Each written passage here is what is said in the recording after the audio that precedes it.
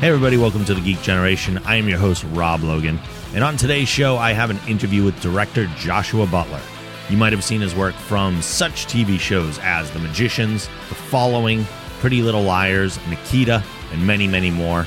I got a full hour to sit down with Josh, and we talk about so many different things that I didn't know about directing, and I hope it's educational and entertaining for you the way it was for me. Before we get into that, just a quick reminder that you can watch our live podcast recordings at twitch.tv/thegeekgeneration.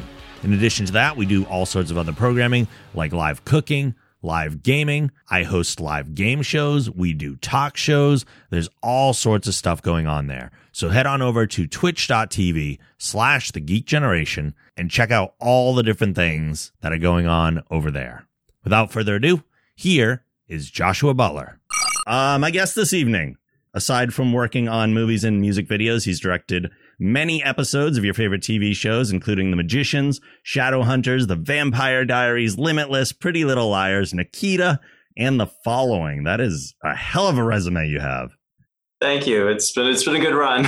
It's been fun. I'm a huge fan personally of both The Magicians and Nikita. I love both of those shows very, very much. Yes, both great shows. I'm super curious. So let's jump right into like history time. Let's go back to little Joshy. Okay. So when you were young and you were growing up, was directing the thing right away? Yeah, 8 years old, I decided to become a director. And actually, while we're here, these actually were my first two actors. What? Yeah, I know. Mervyn and Coco. So I had a collection of rubber and plastic ducks when I was a kid. Yeah. These are the only two that survived. The rest kind of melted in a box in an attic. Yeah, they all melted together into some crazy yellow mess. But yeah, so I was, like a really nerdy kid, and I had, these ducks that I had written their names on the bottom of them, and I'd given them personalities, and I was doing these kind of duck like plays, and I had a Duckbill newsletter. And so when I got my first video camera on my 8th birthday, my first actors, since I didn't really have any humans at the moment, I used my ducks, and I started making duck movies. So that was the beginning. And wow. And on the same day, actually, I saw 2001: A Space Odyssey in the movie theater. In a revival on a huge 70 millimeter print. And it was, I was like, well, yeah, if movies can take you to Jupiter, then that's what I want to do with my life. So, and I guess unlike a lot of people, I never had any backup plan. This was it. So 8 years old, that was the only job I ever wanted to do. So I applied to one film school a few years later. It was USC Film School, and I got in, which is great. And I was making videos all the way through high school. So my resume didn't look too bad for a kid that, hadn't had any professional jobs. So, and then after SC, it was a few years after that, I got my break in TV. I thought I'd get my break in film, but TV was I lucked into a situation where I worked on a pilot as an editor, and I kind of helped that project get on the air. So I had some leverage as an editor. And so I negotiated to direct an episode, and that was the first episode of TV I did. And then that started the chain of events that's led to today. So that was my life in a few moments. Yeah. So you said you went to USC. Did you also grow up in California, or? I did not. I grew up in New York. So I came out to California for film school, and it was a culture shock. It's a totally different world from New York City. Yeah. Well, I grew up on Long Island outside of the city, but it's like but New York City really was like my town growing up. I went into the city a lot, and I felt the energy of it, and I like that big city feeling, and I like seasons. I like autumn, which is something California has not experienced at all. You can take some of ours if you want them. I don't. Okay, yeah. I know. It's like I get into a lot of discussions about weather with people because that seems to be the first justification for living in Southern California is that there is no weather, which is as in it's kind of nice all the time. But anyway, I've been out here ever since, so I try to get back to New York as much as I can, and LA's my home. And then, the joke is that thanks to tax incentives, most of the jobs that I do are not actually in LA. So then there's this whole element of living my life on the road out of a suitcase. For each episode I direct, it's basically 1 month of my life. Mm-hmm. And, I basically have to pack up and go to Vancouver or Toronto or New York or Chicago or Charleston or New Orleans or Atlanta, or, it's all these places that I've lived for months at a time without, and it's an interesting existence. It's life on the road. It's because, still as of today, it is cheaper to shoot these TV shows in places other than Los Angeles. And, it's even doing the math with in terms of flying the cast and the crew and putting them up, and then, of course, now there's great local crews in all the cities I just mentioned. So most of the crew can come from the city, but then the key department heads and a lot of the cast come from LA or New York, and then they are housed and, fed for months at a time by the production. And even then it's still cheaper than shooting in LA or New York, or actually New York is cheaper than LA. So it's really about LA. It's really about LA. So which is where the jobs originate, and then which is where also post-production is done. So it's this weird thing where I can't not live in LA, but theoretically I could live somewhere else. And some people I think have that luxury of flying into LA, for meetings and to get the jobs that then send them out of LA. But I just, So that was actually going to be my follow-up is would you say that LA is the place people still need to go? If that's the case, where it's going all over, is LA still I want to get into this industry, this is where I should situate myself? I think so. I mean, it depends on which side of the business you want to be in. Like, for example, if you're an actor, LA may not be the place for you. And even New York may not be the place for you because I tell a lot of actors, who are starting out, go to one of these cities, go to Atlanta, Georgia, go to, if you're Canadian at all, you should be in Vancouver or Toronto, if you have any way of being in Canada or if you have any Canadian blood, because, all the TV shows that I've worked on need to hire the guest casts locally. It's prohibitively expensive to fly all your actors from LA. So a lot of the smaller, parts but good roles in each of the episodes that are being produced out there, they need a talent pool in each of the tax incentive cities, to draw upon. So, for example, a young actor can really build up their resume in Atlanta for, which has dozens of projects going at the time. And, and it's like they need to find Atlanta-based actors. And so that might be it's a smaller pond than LA. So it might be an easier place to be. That's just, one of many things. But if you want to be behind the camera, I think LA is still, you've got to be, it's a place to start. Yeah. I mean, unless you're one of those great, amazing people that, make their film for $25,000 in a garage in Kansas and get lucky enough to be going to Sundance Film Festival where their film is a sensation. And then, they have the cachet of being a Kansas filmmaker where everybody has to come to them. But, that's a very rare occurrence. Usually the Kansas filmmaker would probably end up in LA in this hypothetical.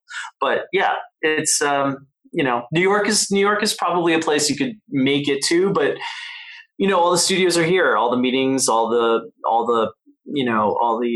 projects originate here, even if they don't end up being, big shot here. So I imagine some of that's just organic networking too, just kind of being around the people that are doing it all the time. Exactly. And of course now, you're not only networking in LA, but say whenever I'm in Vancouver, like say I'm directing The Magicians, there's this place called the Sutton Place Hotel where basically every person on every crew and every actor that is currently being employed in Vancouver, we all literally everybody stays at this one hotel, so it can feel like a central networking zone there all the time. I mean, I'll come home from a shoot day, and then I'll run into 6 people I know in the lobby, and then there's a bar there where in some ways I feel like the networking now is even better, on the road in places like Vancouver than it is in LA, because there's just all of us are sort of in like this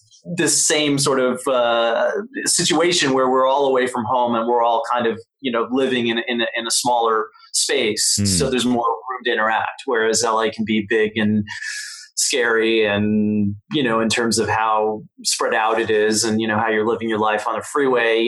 If you want to go have a meeting or a lunch or anything, it's a 2 to 3 hour commitment. During rush hour, it could be a 4 or 5 hour commitment for just one bit of networking. So it's there's something nice about having the luxury of having a bunch of people that that you can schmooze with on the road. But again, LA is still you've got to be prepared for the ultimate schmoozing, which is the gets you the jobs. Yeah. When you're off in those locations, filming an episode like on that road trip and in that hotel, is that kind of like a summer camp experience where like you said, you're surrounded like almost in this commune by all the people that you're working with in addition to others? Like, what is that experience like to be constantly like, it feels like there's no escape from it. You probably get out here and there a little bit, but it's really like the focus at that time. Yeah, I think summer camp is a great analogy, metaphor. I mean, I think I sometimes use, like wartime. It's like we're all, in the trenches together, and so there's a kind of a bonding that happens, and then of course you do the job, and then you go off in life and do other things. And so you have this intense camaraderie during the project. And then, sometimes you go away and you never see them again. The show gets canceled. A lot of the shows that I've directed, unfortunately, I've directed episodes in the first 13 episode order. And at least 6 of them I've worked on were great experiences, but then the shows themselves were canceled. And even though I would have loved to go back and do many more of those episodes, once the show gets canceled, the show kind of disappears into the ether. And then so too to do all the relationships that you build up, during your summer camp experience working on that show. It's a very interesting kind of like, you meet people, you become close, you work in a very intense pressure cooker environment, and then you get these very strong friendships and bonds. And I think wartime, sometimes you read about soldiers in the trenches, and they have these same types of relationships where it's so intense, and then you're done and you go home, and you just may or may not ever continue that relationship again. So is it common at all to maintain some friendships out of that, or is it kind of like the general understanding that we do all this and then when it's done it just dissipates, and that's the nature of the business? Well, yeah, I think it is. I mean, we go through this ritual of, let's keep in touch. What's your Facebook? What's your Instagram? What's your Twitter? I'll text you my number. You text me your number. Oh my God, when you're back in LA, when are you back in LA? Oh, I'm back in LA in 2 months or 3 months. And then we'll get coffee. Then we'll go out, we'll hang out, we'll catch up. And sometimes I'd say, 30% of the time that happens, and you get to continue your friendship relationship with certain people, that you've done that ritual with. And then 70% of the time, I think, it's all like, deep down that, well, the way this business works, that is, as you say, the nature of the business. You may never speak again, but you have to, at least if you did have a good relationship, and, hopefully you try to have good relationships on every project, you want to at least, go through the motions of saying, hey, as human beings, this is kind of weird that we got so close so fast, and we did such intense work together under these conditions. And in any other universe, this would be the beginning of a beautiful friendship. Right. Right. So it's the strangeness of it is the fact that there's so many of those relationships that you develop, over the projects that you do, that it's just physically and humanly impossible to actually keep up with all the people that you meet and work with. So it's a non-existence. It is, but it's if you love the job, if you love the craft, if you love what you do, then it's just sort of all part of it. The tax incentive thing, I got to say, threw me for a loop. I mean, in film school, they did not necessarily warn me that I would be, basically living the life of a touring rock band. You're a rock star. Yeah, I mean, without all the perks of being a rock star, without the roadies and, and the tour buses. I mean, I'm lugging my own shit around, from airport to airport, hotel room to hotel room. But it's not the glamorous rock star life. It's probably like the indie, singer-songwriter who's trying to get a label to sign them. Maybe that's the lifestyle I'm living. I don't know. It's going back to when you were a kid, living in New York, just growing up, deciding that you wanted to be a director and pursue this, what made it feasible in your mind? Because I remember thinking about, like, when I was watching movies and everything, be like, oh, it'd be cool to do this or cool to do that. And then it's like, well, it's way over there and adults do that. And like, when in your mind did it like solidify as I could actually go do this? That's a great question. It's a question I've asked myself all along the way, during the times when I'm working all the time, and during the times when there's down periods and lulls, and you to commit to a life of permanent freelance, as I like to call it, you almost have to have a kind of a willful blindness about, the realities. It's like the cliche in film school for me was like, so many people were getting their backup degrees. Like so many people ended up getting degrees in business or getting degrees, so they would have a major in film and a minor in something else. And after graduation, what was amazing to me is so many of them ended up doing their plan B, going to plan B, because it's tough. It's a tough business. And for me, growing up and making, videos and watching thousands of movies and studying them, it was like, for me, I just never, I never stopped to think what would happen if it was just not going to happen, if that makes sense. It's almost like there has to be a bit of a blind spot. There has to be a belief in yourself, obviously, that you have the talent and you have the ability to do it, and that the odds which are against you, obviously in a big way, especially if you're an actor, there's even more, I think, intense odds that, things that are so far out of your control, in terms of, what people are looking for, and, how people get their breaks, and the luck factor is huge. But I'm only recently looking back and realizing how little I thought about all that as I was going along the way. I was just literally just trying to go from one job to the next, from film school to my break, and try to keep the momentum going. So I don't know. It's as I say, willful blindness, I guess, to the reality of how difficult this job could be. I mean, it sounds like you were just dedicated to the process, and everything else kind of faded away, that tunnel vision. Yeah, I mean, it's like the, when you want to create art, it's clearly, you look back at artists throughout history, and I don't mean to say that I don't want to have the hubris and say, I'll say it for you. I'm trying to be an artist. I'm working on that, but assuming that that's the goal, or creating art is the goal, then I think that at the end of the day, you really have to then say, okay, it does not matter what external validation you get. It does not matter.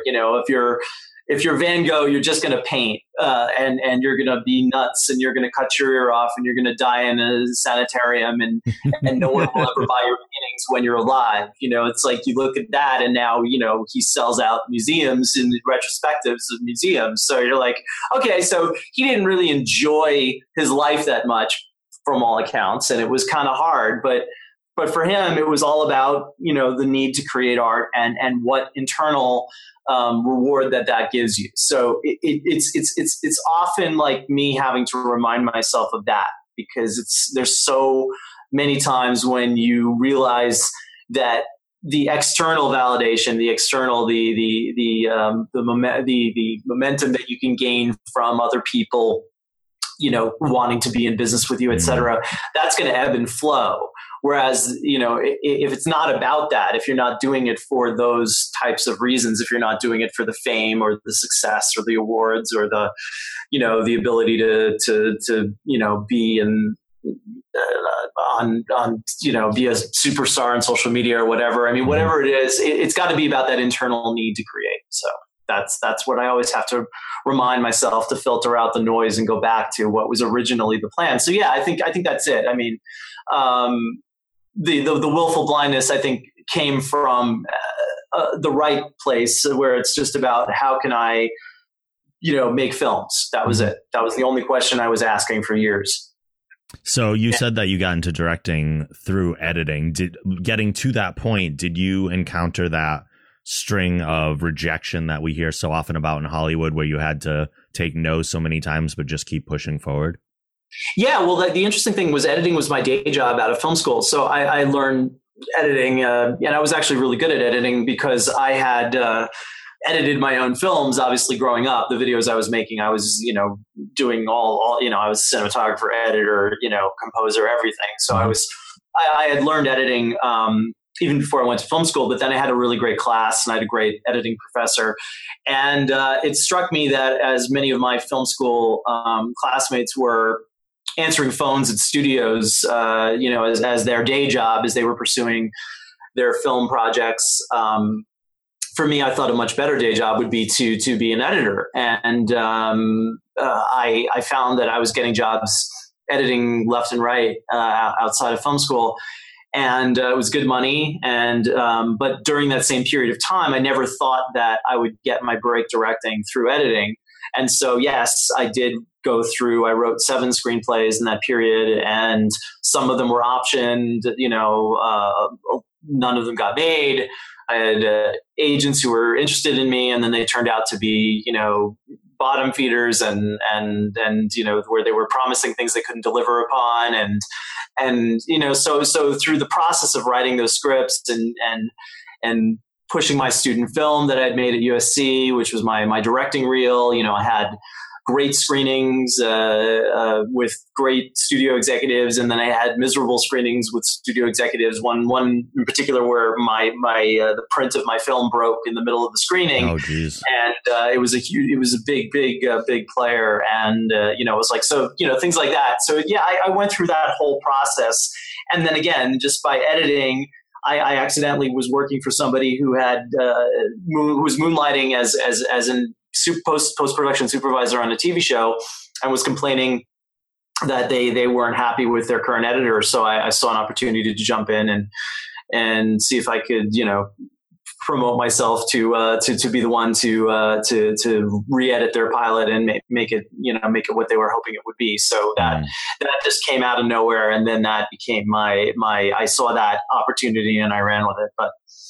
But yeah, it's tough, man. It's tough. And it's still tough, because I'm still, as much as I love TV, film is still the goal, and I've done a few that nobody in the world has ever seen. Maybe 4 people have seen them, but it's like I still want to make movies that are that are well distributed and well viewed, well seen. It's like it's still been. There's never not been the goal.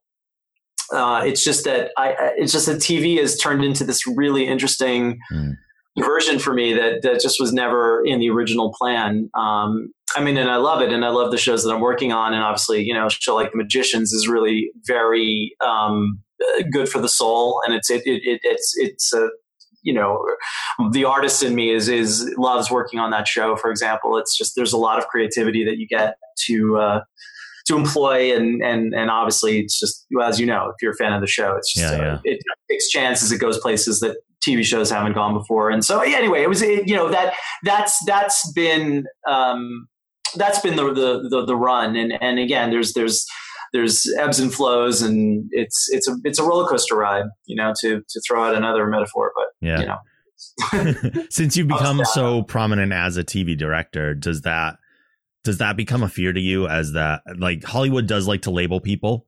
And is there a fear that, like, you're a TV director, and even though you have this goal of getting to film as well, is there a fear that, I'm getting great work in TV, but I want people to look at me for other things too? Yeah, it's a very unusual process, because a lot of times people do it the opposite way. They get their break in film, and then if their film career kind of either stalls or they choose to go into TV for the the fact that there's a lot of work in TV, and there's a lot of security in a way in television for people on a show that's going to go for several seasons, that those paychecks are nice, and so a lot of people make their second act television, and when their first act was film. Mm-hmm. For me, I've sort of done it the opposite way, and by becoming a TV director first,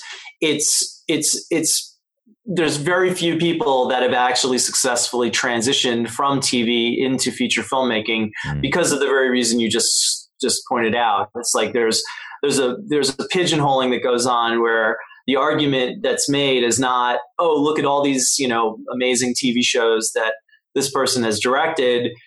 Imagine what they could do with $100 million or $200 million and a big feature film, which is an argument that I naively originally, when I started, I was thinking that was an argument I could use to parlay myself into features. Mm-hmm. And instead, Hollywood looks at TV directors, and I think, for the most part, their pigeonholing is, that's all we can do. That's all, that's the extent, like the fact that I can make a show, with a $1.6 million budget, and 7 or 8 day schedule, and make it look good. It's like somehow that skill is different from the skill to take 6 months and $200 million and make something great. So it's a very bizarre argument that I haven't. The only way, for people that feel me and know what I'm talking about, I tell everybody the only way to get around this is to create content, because content is the only leverage we as artists, as filmmakers, as directors have, interestingly enough, because the director for hire business, it can be a very, very strange and lonely place, because so many people that hire directors don't even really know what directors do. Mm-hmm. And they don't really know how to evaluate directors based on their work. They don't know how to separate, especially in television, they don't know how to separate the directing from the overall machine of television, the overall. So a lot of times in TV, directors are often not given the credit for the jobs they do on their episodes. They're just sort of absorbed into the overall success of the show, mm-hmm. or in some cases the overall failing of the show to reach a viewership. And again, those are the situations where this great work that I've done, if I've directed an episode, like there's been a couple of episodes of television that are my favorites, but they're on shows that were canceled after 13 episodes and then kind of disappeared from the public consciousness. Mm-hmm. And so I can't go back to episode 7 of a canceled show that only had 13 episodes and say, hey, everybody, look at this great directing I did, in this episode. Right. The way that, say, a feature filmmaker can go back and say, look at this film I had released, look at my Rotten Tomatoes meter, look at the money I made for back to the studio, or for my investors. Like there's a marker of success and a level of attention that feature filmmakers get simply because they've made a feature film, and simply because the critics are all looking at that as more of what we used to call, and being a film school nerd, it was like the auteurist theory, the idea that directors have a lot more say and are putting a personal stamp on their films. But I think the key there also is that if you're a content creator, if you're writing and directing, or at least if you're getting an intellectual property, you're optioning it, you're shepherding it, you're making it your own work, and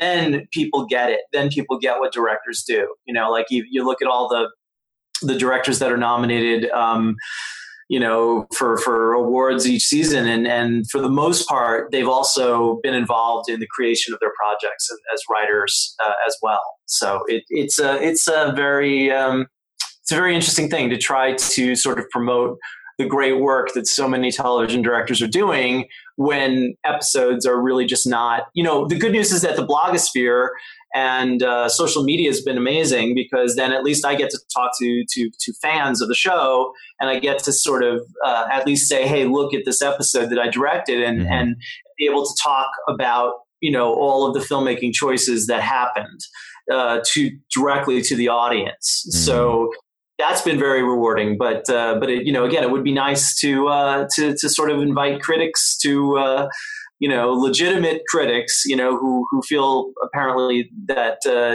directing episodic television and is not something they're interested in evaluating, or somehow that episodic television is beneath their level of standards for what they will review. But I'm just, I'm pushing for people to really take a look at individual shows and know that there's directors that work just as hard and probably harder than a lot of feature film directors who are doing 8 times the amount of script pages a day, working with very limited budgets and very, very difficult conditions to try to make something great, and working at a speed that's so fast. I mean, think about it. If you're shooting 1 page of a script a day on a feature film over the course of, say, a few months, imagine having to deliver the same kind of cinematic quality, but having to shoot 8 pages a day, which is basically what the typical TV day involves. So, and those aren't 8 pages of people talking. Yeah. Those are 8 pages of, there's a few pages of people talking, but then there's stunts and there's actions sequences and there's special effects and visual effects and all the things that, one stunt on a major motion picture with a, multi-million, hundreds of millions of dollars, that they'll take a week to do, say, an effect or a stunt that we would have to do in an hour or 2 hours. So that's what I think most people don't realize about the difference in TV directing. It's a tough fucking job. Yeah. You just hit on so many points that I want to get back to. I'm going to try and remember them all. Cause it triggered, I had so many questions going as we were going.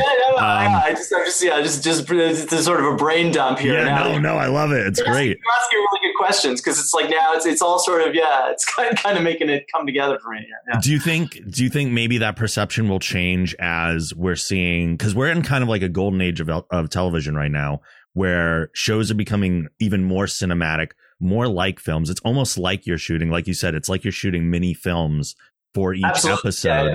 So do you think as that gap shrinks, then the perception will change as well? I hope so, because I think what's interesting is you're not being asked, like TV schedules and budgets were really kind of solidified and codified, I think, in the early 90s ish, when, shows like ER and NYPD Blue and those kinds of shows kind of set the budgets and schedules to be what they still are. It's like there's been no like let's stop and reevaluate this kind of moment in television. So basically, there's a reason why there's so many procedurals. There's so many shows that involve cops and doctors and lawyers. It's because those types of shows are obviously proven to be successful and proven to be fascinating to millions of people. Those worlds that of law and medicine and law enforcement, et cetera. But it's like the thing is, those shows made sense on an 8-day schedule. And a 7-8 day schedule, and they made sense with these budgets of $1 to $2 to $3 million an episode, because they're basically shows that involve people talking. Like people talk in a courtroom, people talk in a police precinct, people talk in a hospital. I mean, it's easier and faster to shoot people talking, and that's what TV was. And somebody said that the best description of television is that it's like a filmed radio play. It's like the type, like TV wasn't really meant to be the same form as a feature film. It was almost like, somebody also said to me, the best TV shows are the shows you can be in the kitchen making dinner and you still understand what's going on, because it's a verbal medium. It's a medium that started, as I said, like I think in the 90s, it basically sort of came up with this way that we shoot television. And then somewhere along the line, in the last 10 years, 15 years, the ambitions for television have become much different. Now, television is expected to be these 45-minute like mini feature films. They're supposed to look and feel like feature films. You're asked to deliver a feature film aesthetic, but what hasn't changed are those original schedules and budgets. So you're still dealing with this there's this kind of real clash between the ambitions of the showrunners and the writers and the studios and the networks, that they want to make these amazing shows that compete. And essentially, with the feature film audiences, compete for their attention and are as well received as feature films. And it's just much more difficult to shoot those types of shows under the same conditions as these shows that were back in the day, where it was 6 people in a room talking or 6 people in 6 rooms talking, and that was your show. So. I hope that there is a moment like where it's a sort of this come to Jesus moment where everyone's going to say, okay, wait a minute, let's take a new look at the directors that are actually under these extremely difficult conditions making really good product. And with much less money, much less time, and are still delivering feature film quality shows. And I just don't think people realize how different the budgets and schedules actually are. I mean, I think when I say it, a lot of people are like, "Oh, yeah, it makes sense." But it's a very it's a very interesting thing, and I'm curious where the breaking point's going to be. I'm curious, like, where somebody's going to say, "Oh, wait a minute! If we really are going to make feature films every week, we need to have 9 or 10 day or 11 day or 12 day schedules, and we need to have $5, $6, $7 million an episode."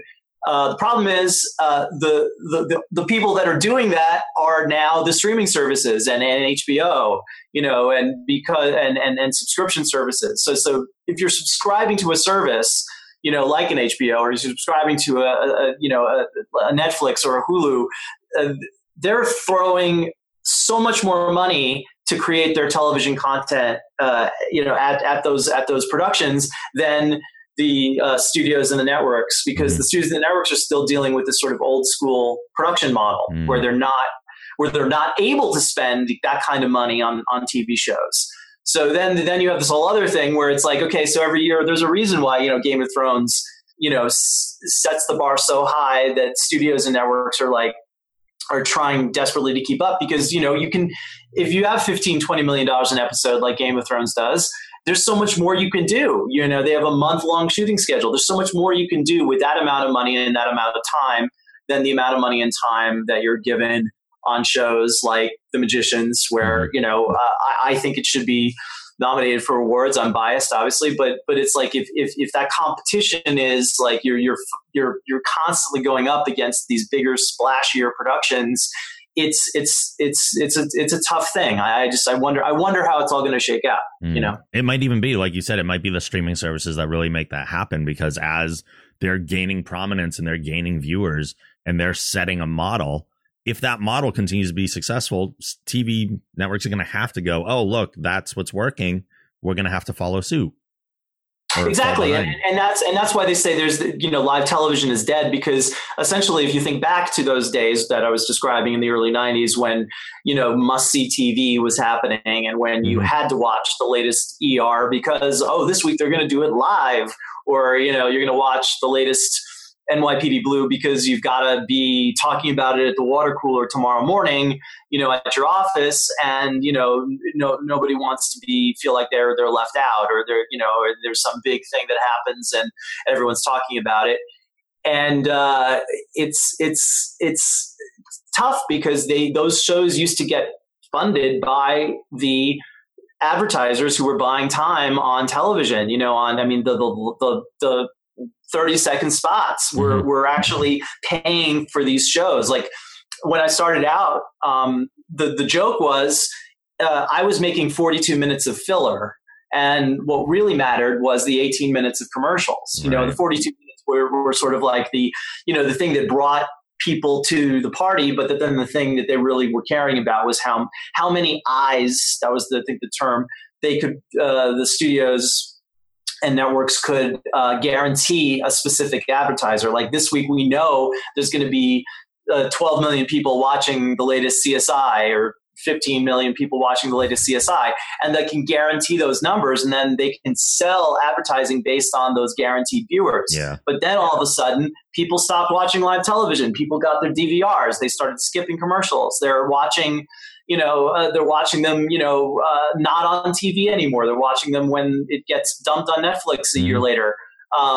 So it's like now the Nielsen ratings all got all crazy, and now it's like, okay, now it's live plus 7 is the number that we care about, which means that, okay, you're going to measure a show not based on the amount of people that watched it live. You're going to basically count up all the people that watched it on their DVRs for the next 7 days, and figuring that if they didn't watch it before the next week's episode goes on air, then basically that's, there's the cutoff for the rating. So, but that's just the beginning of this scramble that the studios and networks are doing. It's this old, because the old school model is just not working anymore. The advertising can't pay for the shows. And because of these feature film ambitions, you can't make the budgets for those shows any less. You've still got to make, glossy content that competes in the marketplace, that competes with, Netflix and HBO. And so, but if the resources aren't there, then the question becomes, why does the old school model for making television, why is that even relevant right now? Sure. And so we'll see how it shakes out. Yeah. Speaking of content too, you touched on the fact that as a director, you need to be constantly creating content. And the nice thing is that we do live in a time where that's freely accessible to more people. We're doing a live show on the internet right now with very little barrier to entry, except for just like gaining knowledge. So as a director, what are those barriers that are in your way to creating your own content that upcoming directors should maybe think about? Well, I'm very clear about like what I say to up and coming directors. It's very simple to me, because it's like a lot of people for some reason have somehow decided that making independent television shows right out of the gate is somehow a thing, is somehow going to get them seen and noticed. People making what started out as web series, and now we're dealing with what we're calling independent television, which is kind of a joke, because there really is no independent television the way that there is independent film. And you can count on one hand the amount of shows that are actually on the air or on streaming services that started out as people making spec television, as people making their own show and then selling it to a studio that would then keep the actors they had cast and keep the creative decisions that they had made on their own.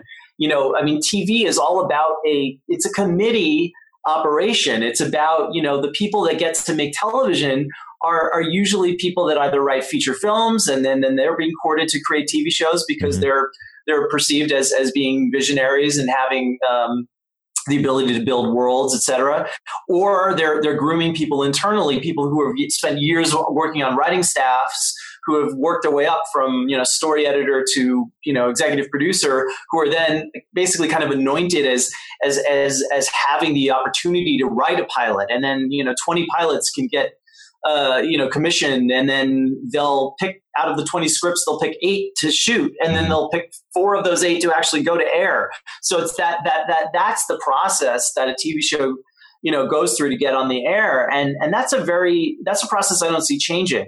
So, I try to discourage people from going out and making what, they're coming up with these independent TV pitches. And it's like, well, okay, but who are you going to sell that to? Mm-hmm. And even if you get to make it as a show and you dump it for free, I'm sorry, I don't want to say dump it. I mean, you distribute it online, yes. But you're basically committing to a situation where you're making no money. Mm-hmm. And then you're betting that someone's going to see that.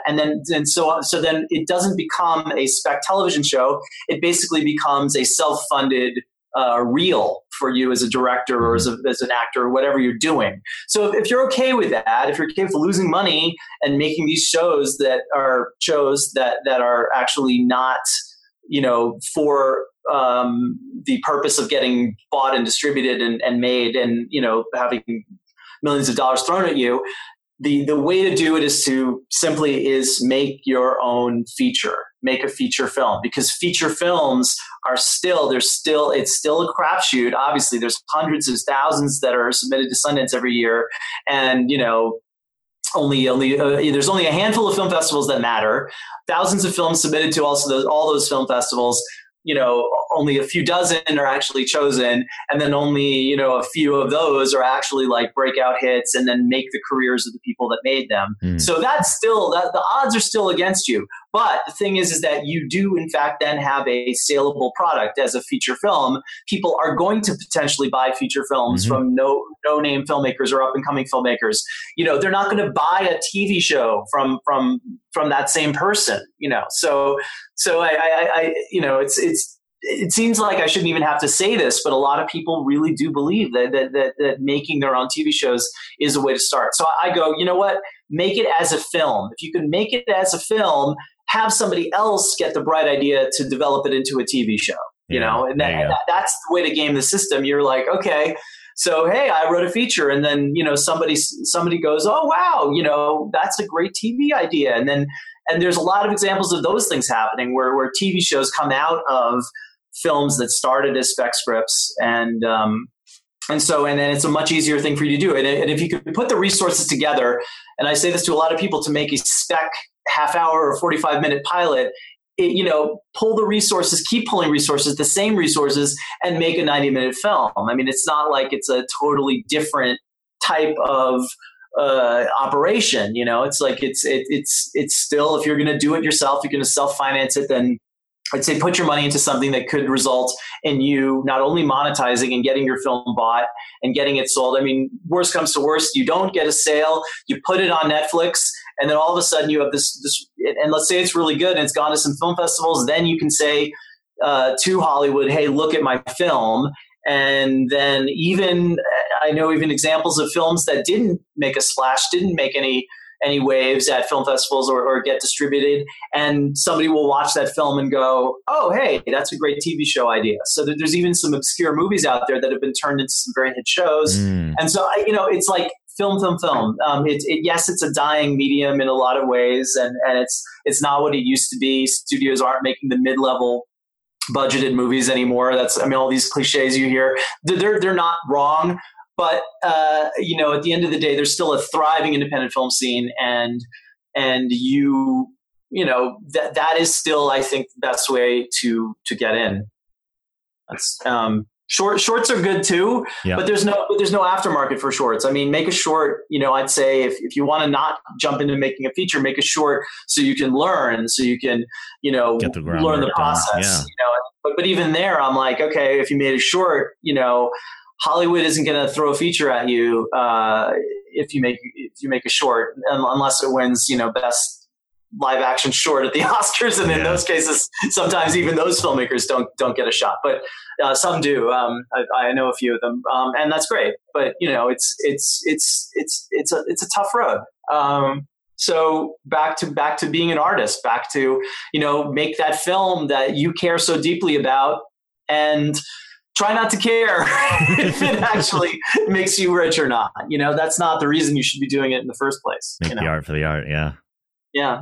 You had said earlier too that most people don't realize what exactly a director's job is. They think about it like just being on set, like putting up the hands and telling actors what to do. Nonsense. Yeah. Yeah, but I hate it when directors have these photos. I'm like, really? Nobody does that anymore. No. We have so much equipment. Or those old school viewfinders that look so cool.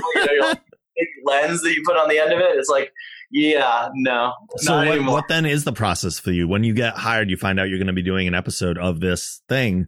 What is your go-to first thing that you need to do, take care of?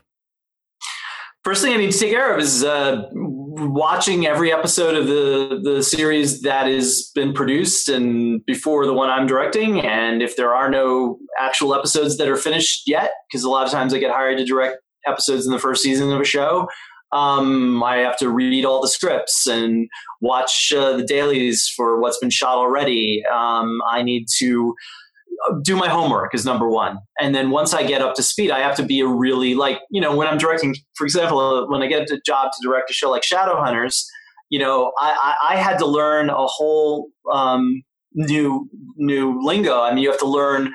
I mean, that show is built such a wonderful but complicated world that I have to learn how to talk to actors about what their motivation is as a parabatai, which is a word that no one who doesn't watch Shadowhunters, I didn't know the word parabatai before I got hired to direct Shadowhunters, amongst many other words, these steelies and runes and things like that. All the things that show does, it's like, that's just one example of many. You've got to learn the mythology of the show. You've got to not only be up to speed, but then you got to walk on set and talk to actors who want you to know the world of the show and want to know that you're there as somebody who is a fan and a student of what they're doing. Mm-hmm. and then I can put my own personal stamp on it as a filmmaker, but I'm working within the world that's been created. So, I mean, also discussions with the showrunners, discussions with the writers, walking the sets. There's a lot of, standing sets when they build sets in the sound stages, and you get to sort of live in the room where, you've seen it on film, but you get to be there, and you have to, you figure out how you're going to stage scenes, in your episode, in the world and the sets that are there. So it's a very much, you're a guest to a party, and you're late to the party usually. Mm. You're usually there to catch up a little bit. So Sure. So that's what I do. Is there a reason then? I always wondered this too, because if there's all that involved, it takes all that prep work just to get involved for one episode. Why do they not hire a director to kind of take care of a season? Is it because you're finishing up while the next guy, and there's like an overlap with the next director for the next episode? And well, that's the most, I think that is the best question that, I mean, that is the question that everyone asks, if they even think about it. Most people just, let the shows wash over them and don't think, from week to week why there's one director one week and one director another week. But if you ever stop and think about it, it's a very strange kind of system if you look at it from the outside. But mm-hmm. There's two answers to your question. One is that, yes, it's an assembly line. Yes, basically that back to when they started figuring out how to make TV shows. Financially speaking, it's best to have a cast and a crew that are basically committed to a season of television, mm-hmm. And there's people that are going to work week to week to week to week. That said, the directors there's basically 4 directors working at the same exact time on a TV show, because there's one director that's prepping while another director is shooting, and while the director's shooting, another director is basically waiting for their editor to finish so they can go into the editing room and start their director's cut. And then there's another director who's basically embroiled in their director's cut and doing that job. So basically, even if you wanted to direct all episodes of a show, it would mean a total, you'd have to blow up the whole schedule and budget. Now, they've done it a couple of times. They did that for the first season of True Detective, and they've done it for the second season, and now I think also the third season of Mr. Robot, where they basically are creating a schedule where they can have one director. In Mr. Robot's case, it's the showrunner and Cary Fukunaga, who did True Detective season 1.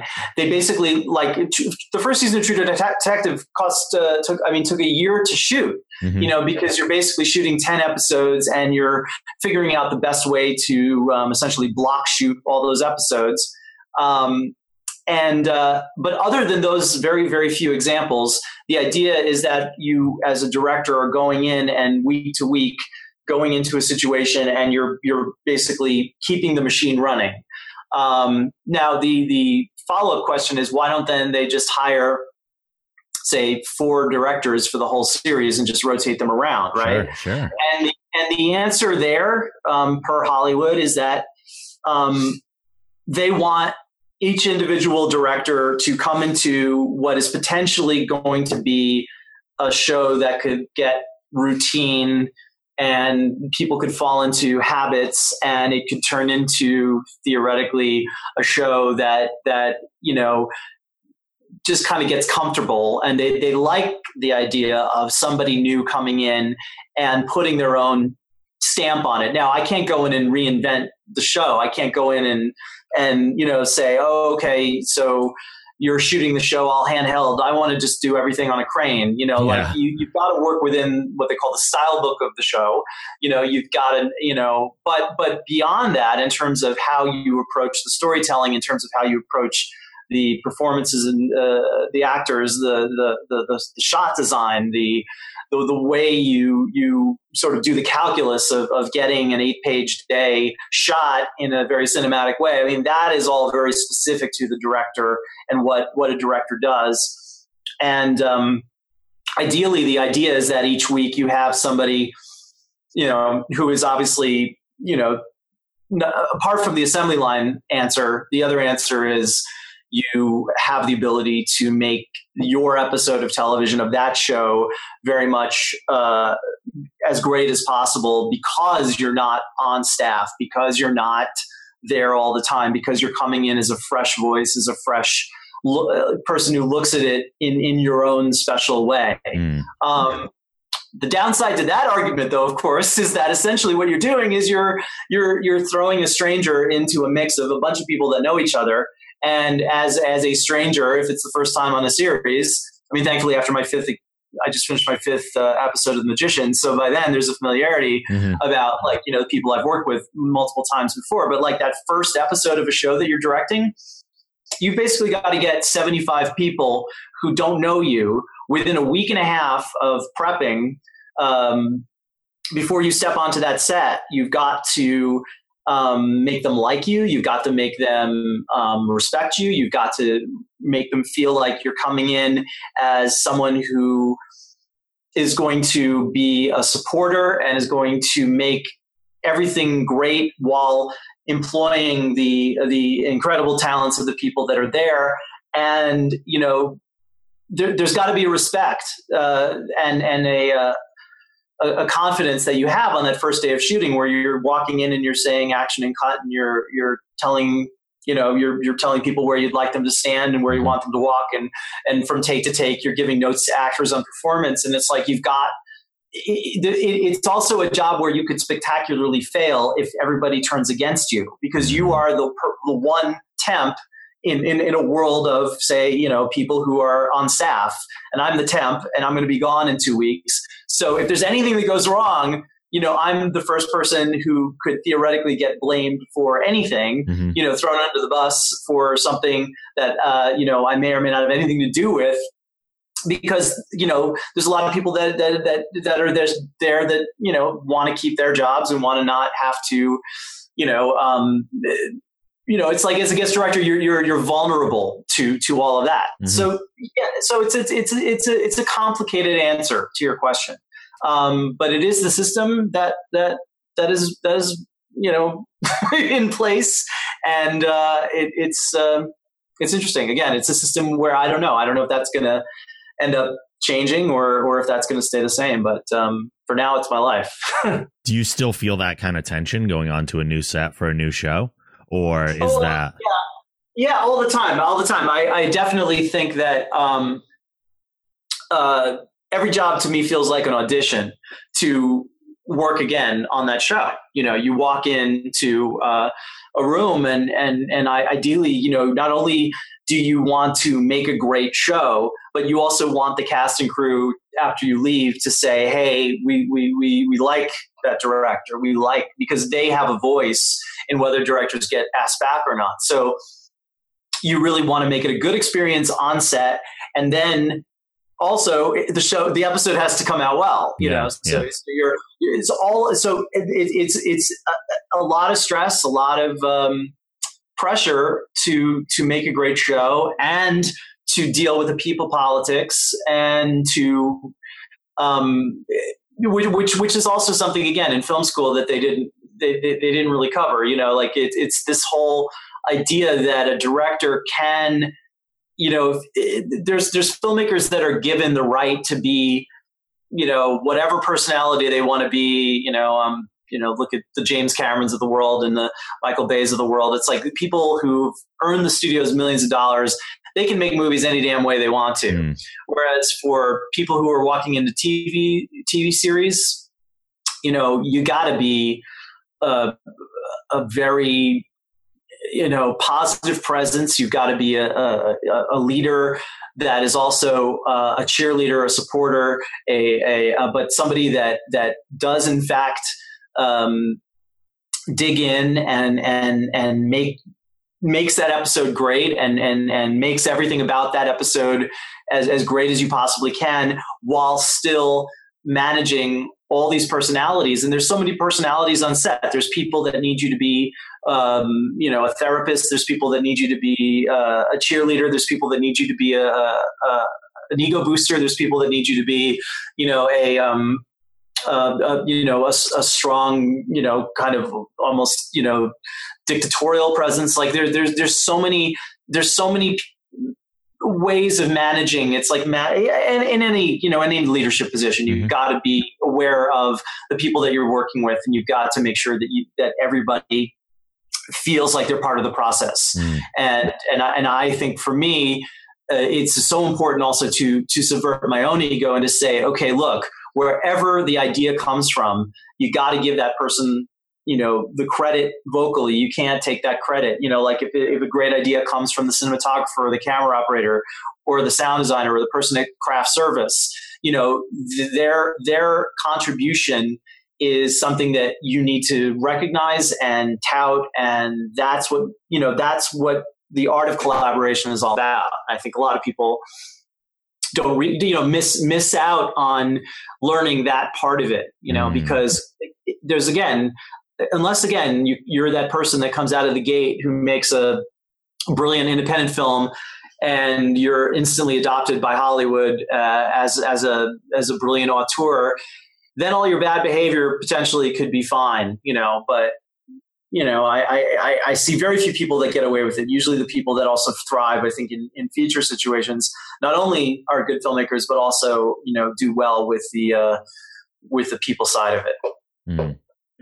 From being a kid that loved film and television, all these things over the years and throughout your entire life, does it ever, being on the other side of the curtain now, does it ever take away from something you're watching, kind of like you're peeking behind the magician's curtain and you clearly watch things with a different eye than most people do because you see things that we don't? You can imagine what it's like on set. Are you able to kind of shut that off and just enjoy something, or is that a constant presence in anything you watch? Yeah, it's basically ruined a lot of film, of viewing. Like, for example, TV is difficult for me to watch because I do feel like I'm at work because I watch TV for a living. Essentially, I make TV for a living, but also, I'm watching dozens of episodes of that particular TV show and immersing myself in the world of that show. But I'm also watching then TV and going, oh, I see where they cut corners there. Or, oh, wow, they must have run out of light there. Wow. Oh, wow, that's interesting. They consolidated those 3 sets, and they, there's this running commentary in my brain when I'm watching TV, because that is what I'm doing right now.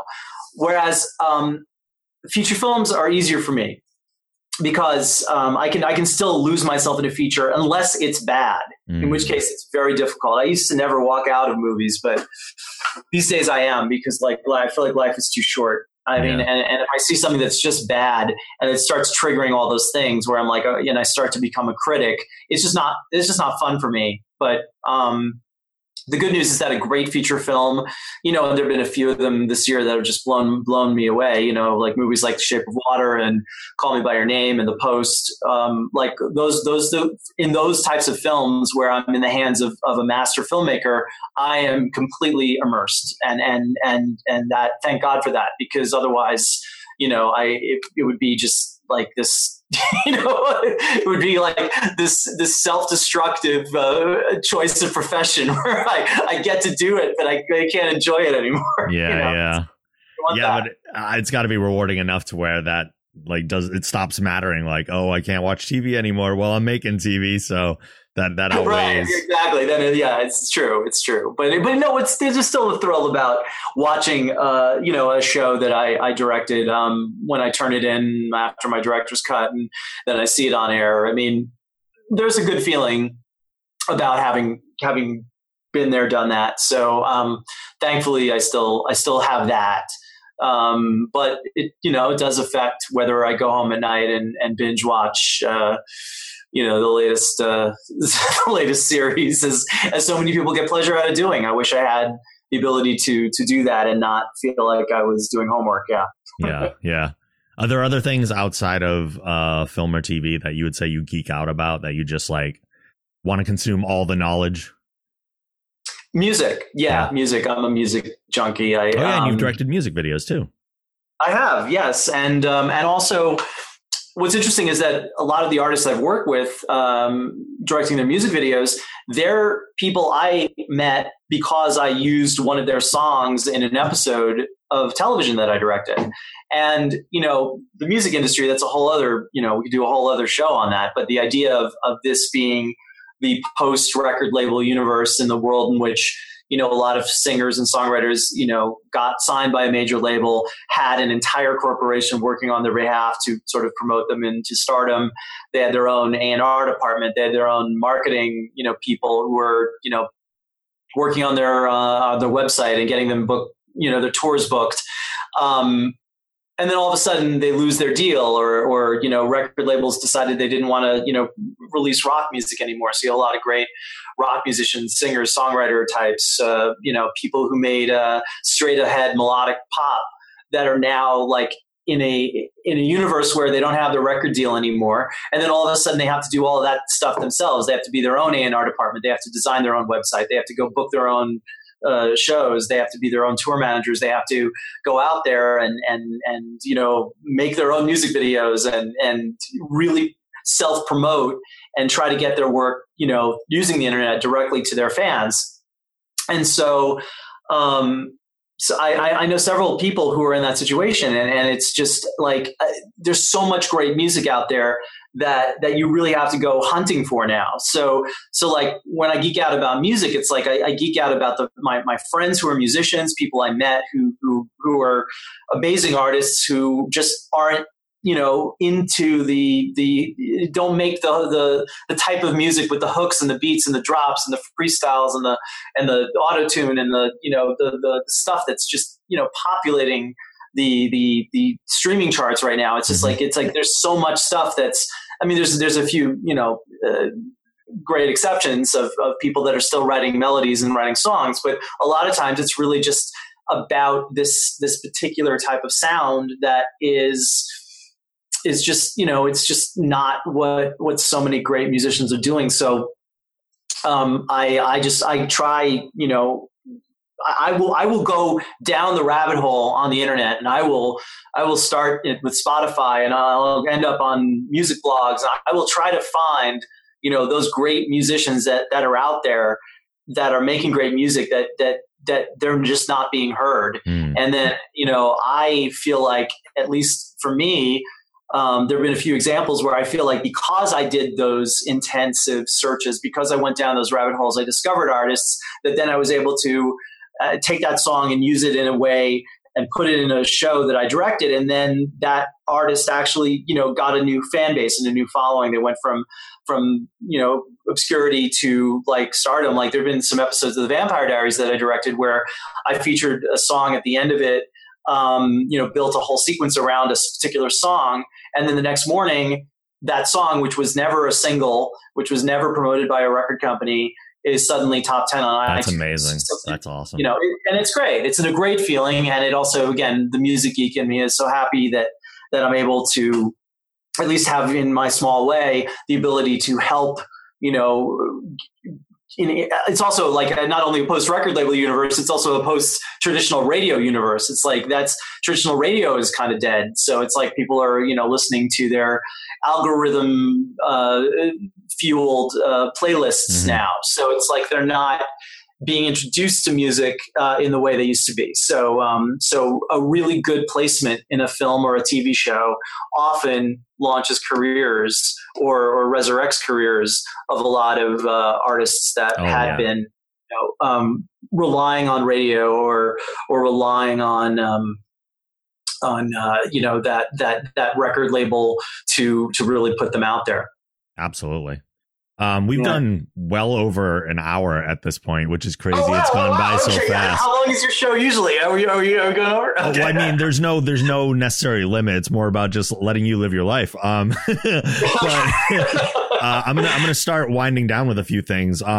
If there's a thing that you've made, I don't want to say favorite because that's kind of a weird term to use. But is there a thing that you've made, whether it be an episode of a TV show, a music video, a film, something that you want people to see that you wish there were more eyes on? What would you point people towards? I would love people to Google the music video that I directed. The song is called Baby, You're Like a Drug. And it's by a Canadian band called Menu, spelled MENEW. That music video I made, it stars Menu. There's three brothers in the band, and one of their BFFs is Joshua Jackson, who is in Dawson's Creek and currently in The Affair on Showtime. Great guy. He agreed to be the star of our music video, and it's one of the most.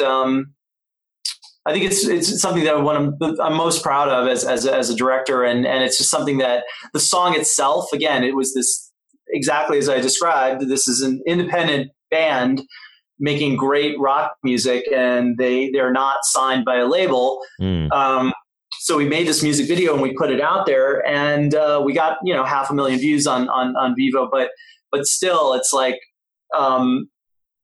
It's a tough world for people who make rock music right now. So I think that's one thing I would point them to. And I also did a short for Showtime called House Not Home. Okay. Which is available, I think, on Showtime on demand, and it's thankfully it's shown dozens of times on Showtime. It's a short that I made that I'm very proud of. I would point people towards, TV shows that are worth revisiting that have been long canceled. I think if I had to pick one episode of television that's my favorite, it was in a show called Reckless, which was on CBS. They did 13 episodes of it, and my episode, which is episode 7 of 13, shows available for people to binge, although a lot of people don't want to binge shows where they know there's only 13 episodes and the story will leave them hanging, and there's just no resolution to any of their characters. And another show like that I loved was NBC's show called State of Affairs with Katherine Heigl and Alfred Woodard. And that show, again, it only lasted 13 episodes, but my episode was an hour of television that I'm probably, a top 5 most proud of in terms of things I've directed in my life. So, so those are certain things that I point towards. And then, I encourage everybody right now to binge watch The Magicians. The first 2 seasons are on Netflix. I encourage that too. I love that show so much. I love that you're a fan, but I meet a lot of people who don't even know about the show yet.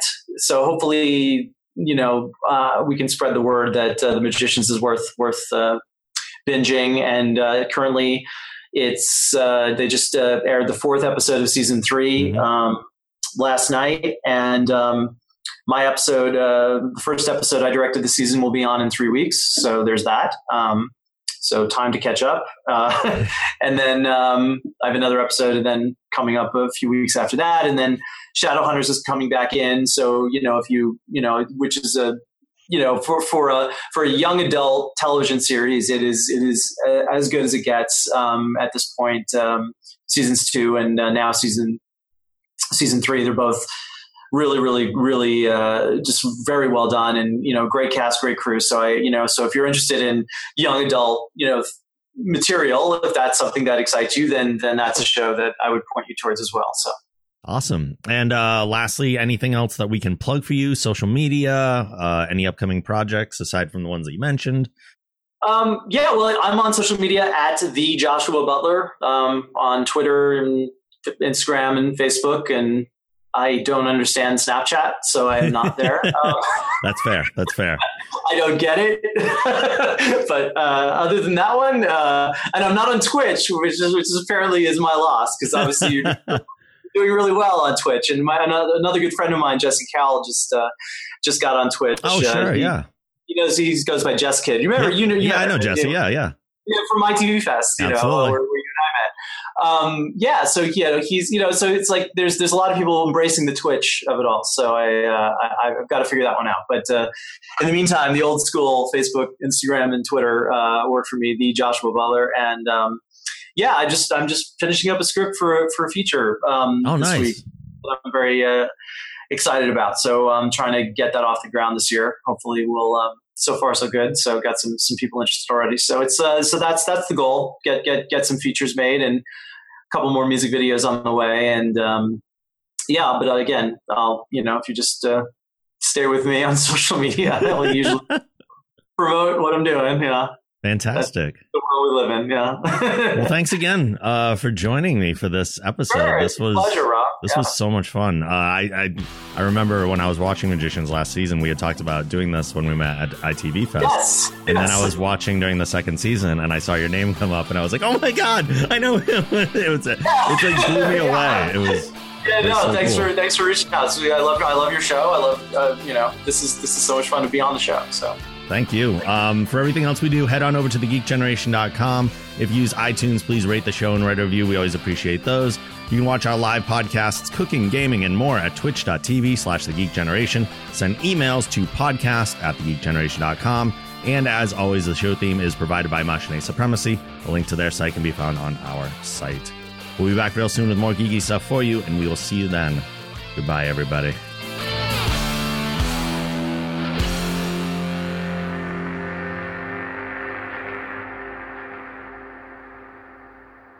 Make it so.